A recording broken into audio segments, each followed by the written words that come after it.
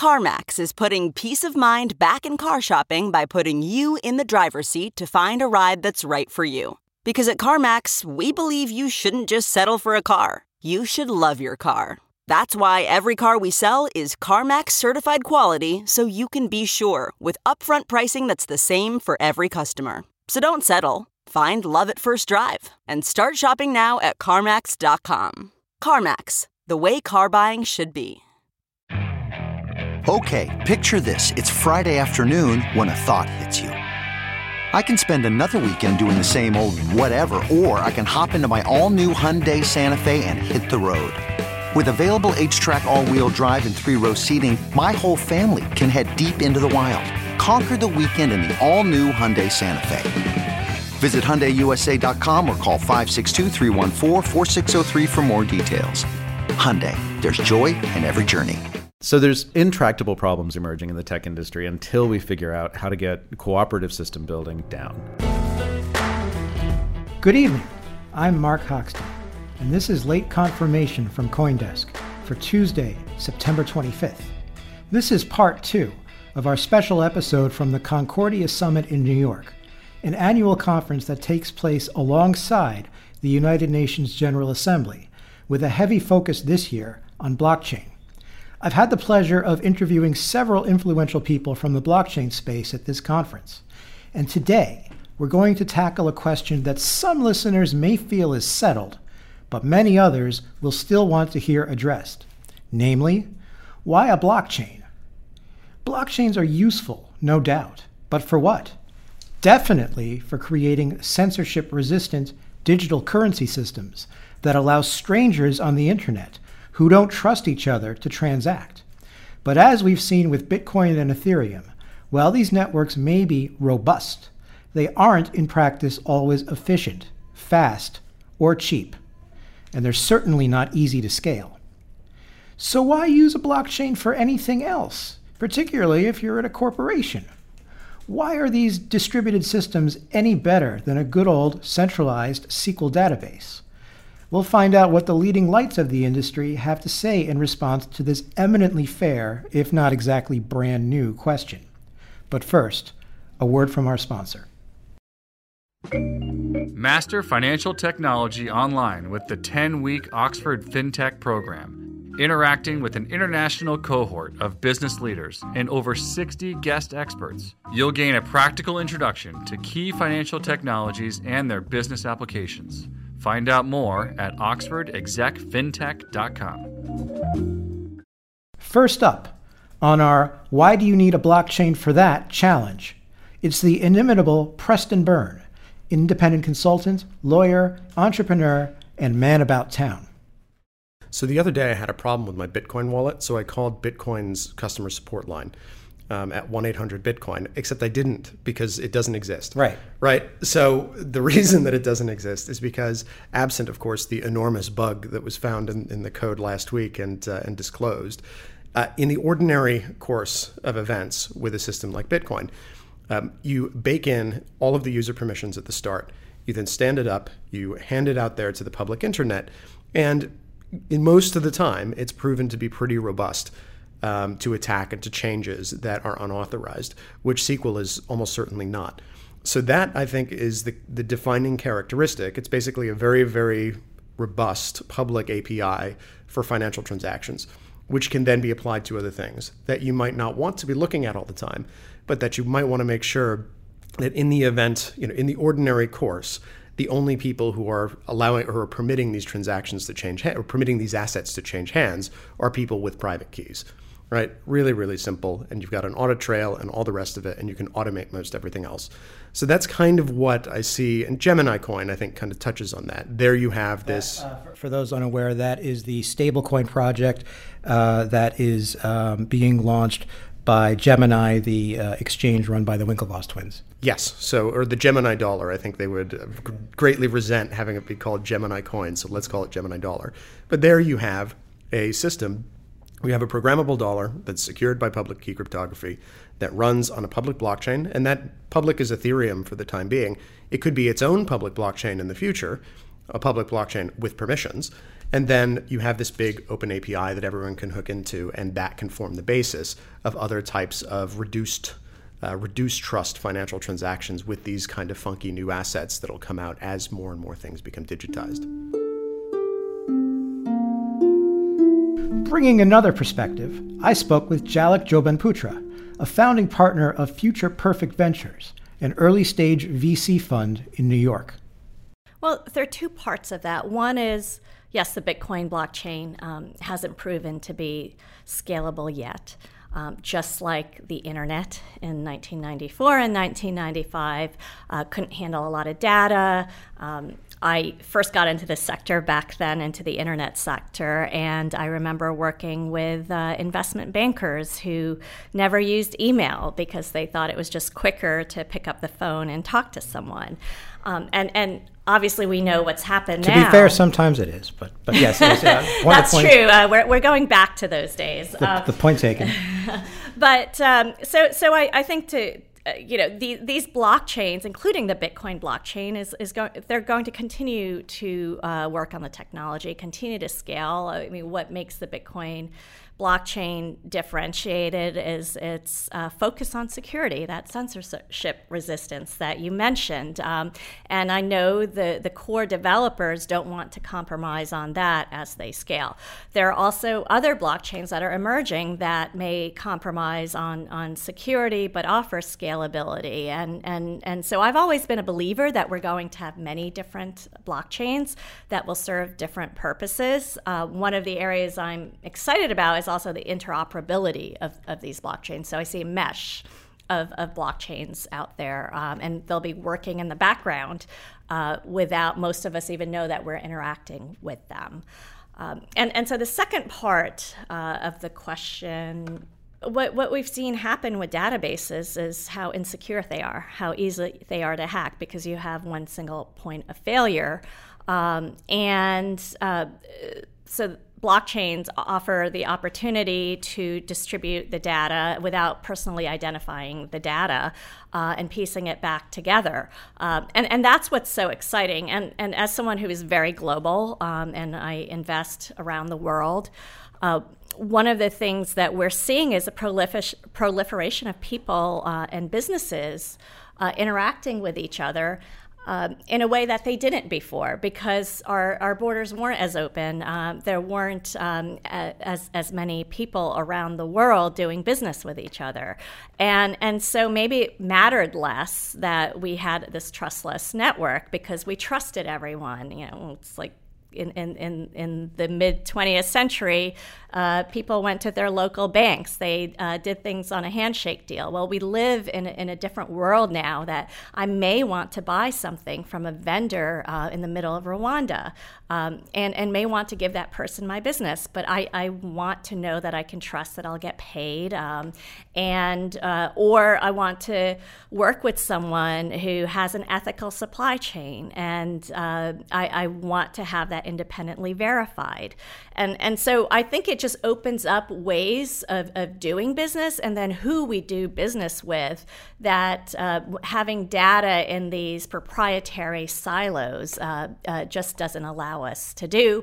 And then there's the added element of security, and you look at the healthcare space, right? Our healthcare data is all over the dark web because of all the hacks that have happened. So a lot of these companies that hold our data have proven or have shown that they are not capable of holding it secure or do not want to. And having an option to keep our data secure while transacting with who we want, I think, is a win-win for the global GDP. Here's what York Rhodes, co-founder of blockchain at Microsoft and a program manager on Microsoft's blockchain engineering team, has to say about the usefulness of decentralized systems for any use cases outside cryptocurrency. So I think, first off, the concept of decentralization is not well defined. And I think if we look at that in a cryptocurrency perspective, it's exactly what you define, which is we have certain protocols that are designed so that the network value can be protected, even though you don't know who's on the network. and that some of those participants may be malicious. So that's sort of the baseline around public blockchain and what many of the technologies were designed to do. But what's interesting is, even if you go back to the Bitcoin white paper that was published by this person, Satoshi Nakamoto, or people, male or female, or other, and you look at the academic references in that paper, it tells you what's the interesting thing about this technology. It's brought together many different academic studies and disciplines in a way that actually creates something that's new. And that new thing that it creates is this ability to have a completely a network that is not governed by trusted parties, and a network that you can actually store what I like to call digital uniqueness, or some people call digital scarcity, because scarcity drives value, right, from an economic perspective, in the open, essentially. And so that actually is a wonderful invention. And I think what we're seeing now from an enterprise perspective is the evolution of, okay, how do I understand what that means to my enterprise? And why would I do something that looks like that, right? So the leap of faith, first of all, is that this thing is real, right? And that's the first thing you have to get over, that you can actually do something and it stays up, and it's not, the core has not been hacked, right, from the perspective of something like a blockchain, Bitcoin, for example. And so you can make the assumption that digital uniqueness is now possible, right? And that, from an enterprise perspective, has a lot of context. And so then you say, well, if I want to create something that's digitally unique in an ecosystem, what would that be? And it could be anything from tracking an individual piece of inventory, whether that inventory is ad inventory in a digital context, or a software license, or a license for IP or rights or royalties in a digital context, or whether that inventory is physical inventory, like an Xbox, or a Surface, or mice, or a Mac, or what have you. And if I can take those value propositions around distributed trust among parties that are already contracting with each other anyway, and extend it with this new technology that lets me now have, for those parties that are well-defined, which, if you wind back a couple of sentences ago, that where we had an undefined number and identity of parties, in a permission context where we do business today, we have well-defined parties in most cases. And we govern those relationships today through contracts and reconciliation, and typically massive teams of people that are dealing with reconciliation, whether it's a financial context or a supply chain finance, or any context, right? It's reconciliation essentially means compare what you believe is the truth to what I believe is the truth, and usually split the baby, right? And say, okay, we can't come to agreement, so we'll just, say we'll meet in the middle, right? Do a negotiation, and both parties walk away either happy or unhappy, right? And it depends on your context.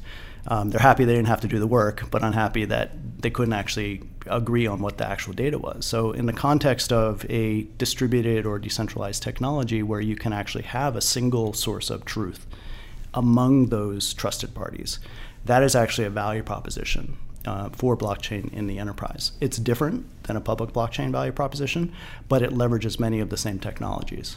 And do they sacrifice some efficiency or some level of speed, or do they pay extra for this?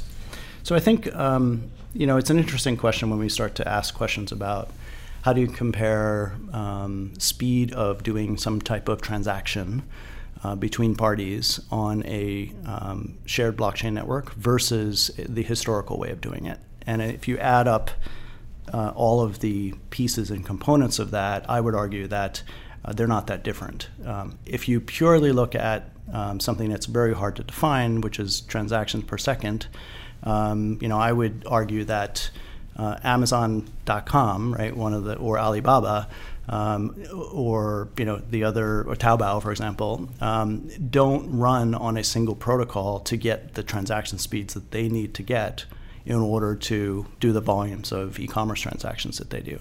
It's a multi-layered stack of different technologies that contribute to getting to that type of scale. And I think what we're doing today is we tend to attribute transactions per second and the ability to hit those types of volumes with a single low-level core protocol of technology and not all of the layered things that you would actually put on top of that in order to drive scale. So just as we shouldn't necessarily judge Bitcoin by just the base layer and ignore things like the Lightning Network, what I hear you saying is that we shouldn't assume that these enterprise protocols are going to be the only thing going on, and that the enterprise are going to solely rely on that. That's right. Yep. And I use e-commerce as an example because I teach e-commerce at NYU in a master's program, and the complexity of those systems is dramatic. Right, and it is not a single protocol that delivers that complexity. It's a multifaceted, layered, web architecture of many, many different facets of technology from different organizations, mostly proprietary organizations today, that actually create the scale and speed and possibility of doing, standing on the corner and ordering a cab through Uber or Airbnb or what have you. Late Confirmation is brought to you by Oxford University's Said Business School. You can now study FinTech entirely online with Oxford University's Said Business School. The 10-week program gives you the tools you need to build the future of transactions and commerce. You'll explore emerging technologies that will disrupt marketplaces and financial services, and examine the state of the industry and plan disruptive intra- and entrepreneurial interventions. Throughout the program, you'll be exposed to key ideas, principles, and frameworks from CEOs of leading startups, corporate leaders, and instructional leaders at the forefront of research in the space of future commerce and transactions. Find out more at oxfordexecfintech.com. And last but not least, Brian Behlendorf, Executive Director of the Hyperledger Consortium, explains that corporations may not be so different as we think from the anonymous, mutually distrustful actors on the internet who find Bitcoin useful. I mean, people should realize that enterprises everywhere deal with these questions of trust all the time. And when you're doing business across international borders or even within your hometown, how do you know that the other party is going to make good on a commitment that they've made to you? How do you know that when you put something out there as a business that and you're working on a partnership with somebody and you're parking your assets with them or you're proxying your transactions through them, that they're not going to screw you, right? And we in the tech industry have learned really well how to build big centralized databases, and and that might be fine for social networks. It might be fine for ride hailing in an urban area, but it's not okay for core financial markets. It's not okay for the healthcare industry, who have fought tooth and nail to there have been various times when a Gmail of healthcare records could have emerged, and I think it's a good news that one did not, because such an organization would have so much power, right, that it would make looking at owning our email records trivial in comparison. Right. So there's intractable problems emerging in the tech industry until we figure out how to get cooperative system building down. And that's what blockchain technology for the enterprise is really about. How do we build cooperative applications that don't depend upon a central entity, because there's so many use cases, so many business environments where trying to trust a central database, putting all the keys to the kingdom in one set of hands and giving that entity the power to screw us, no matter how much external auditing we can do, no matter how much we try to protect ourselves with insurance, with third-party auditing, that sort of thing. There's still ultimately limits to what we can do unless we pursue blockchain technology. And there'll be places where it emerges first and is worth the price, because a central database is fast. A central database can be updated, very quickly. Facebook gets updated 5 times a day, famously, right? It's still something we need to do in certain markets. And we'll see it start where the pain is most sharply felt, such as in financial markets and healthcare. Ultimately, I think it comes down to every industry finding those essential business processes that really need to be multi-stakeholder processes that need to be turned into blockchain networks. Brian, thank you so much. Thank you. For more blockchain news and data, check out CoinDesk.com. where you can also subscribe to our newsletters, including our new Institutional Crypto, a newly launched weekly newsletter dedicated to institutional investors. You can also find us on Twitter, Facebook, and Instagram at CoinDesk. And if you're looking for me, I'm at Mark Hochstein on Twitter. That's at MarkHochstein. If you're enjoying the show so far, please rate us and review us on Apple Podcasts or wherever you listen to podcasts. That's our episode for today. We'll have more insights from these conversations in the coming episodes. Thanks to Jalek Jobanputra, York Rhodes, Brian Bellendorf, and Preston Byrne for making the time. And most of all, thank you for listening. For CoinDesk, this is Mark Hochstein saying trust but verify, even if it's on a blockchain.